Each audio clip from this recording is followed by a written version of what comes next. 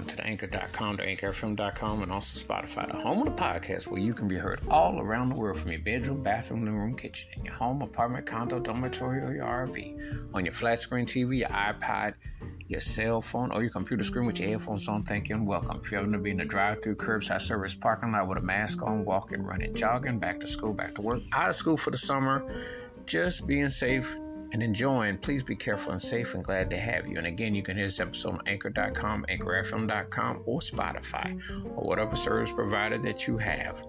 Please enjoy and thank you. And now on with the show. This episode marks the 14th year anniversary of Michael Jackson's passing, and I always remember the guy because for me, he was the most dominant artist of my lifetime. And I hold him in the high. I only have a few artists that I hold that real high. He's one of them because he was my introduction to music and also learning about the business, and an artist that I followed extensively.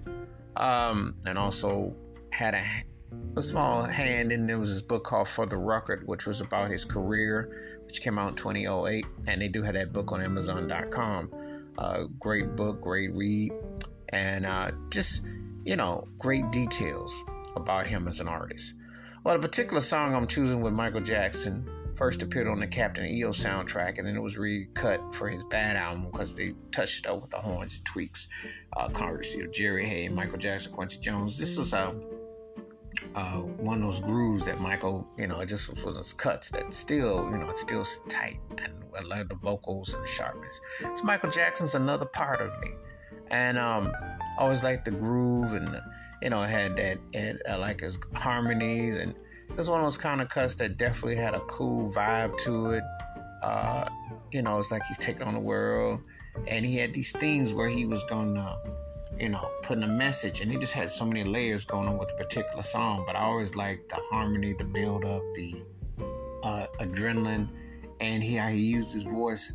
It's like he was generating some energy. He had like this untapped energy he was doing, and so just always a cool song, cool vibe. I like the arrangements of it. I like the horn parts, and Jerry Hay and the seaside horn section, which Quincy Jones used a lot. Michael had incorporated too, but I like the way they were in the background, the way the horn builds up with the synthesizer. It just has a real catchy groove to it, and of course his trademark vocals and his falsetto comes up. I think I was going to say in the second chorus, the way it says "message to you" and the way his voice builds up. So it's one of the jams that it's an underrated one in his musical canon, but it's still a tight song, and it definitely has a catchy groove and an uplifting message to it. And that's one thing about his music. There was a lot of messages, a lot of things that you didn't always catch, and things that were obvious. And so not only as a vocalist, but as a songwriter and a producer too, because you could tell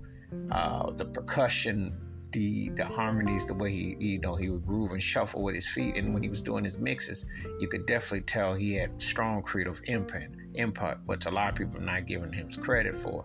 So it's definitely a tight song, and it was really cool in Captain EO when he did it as well.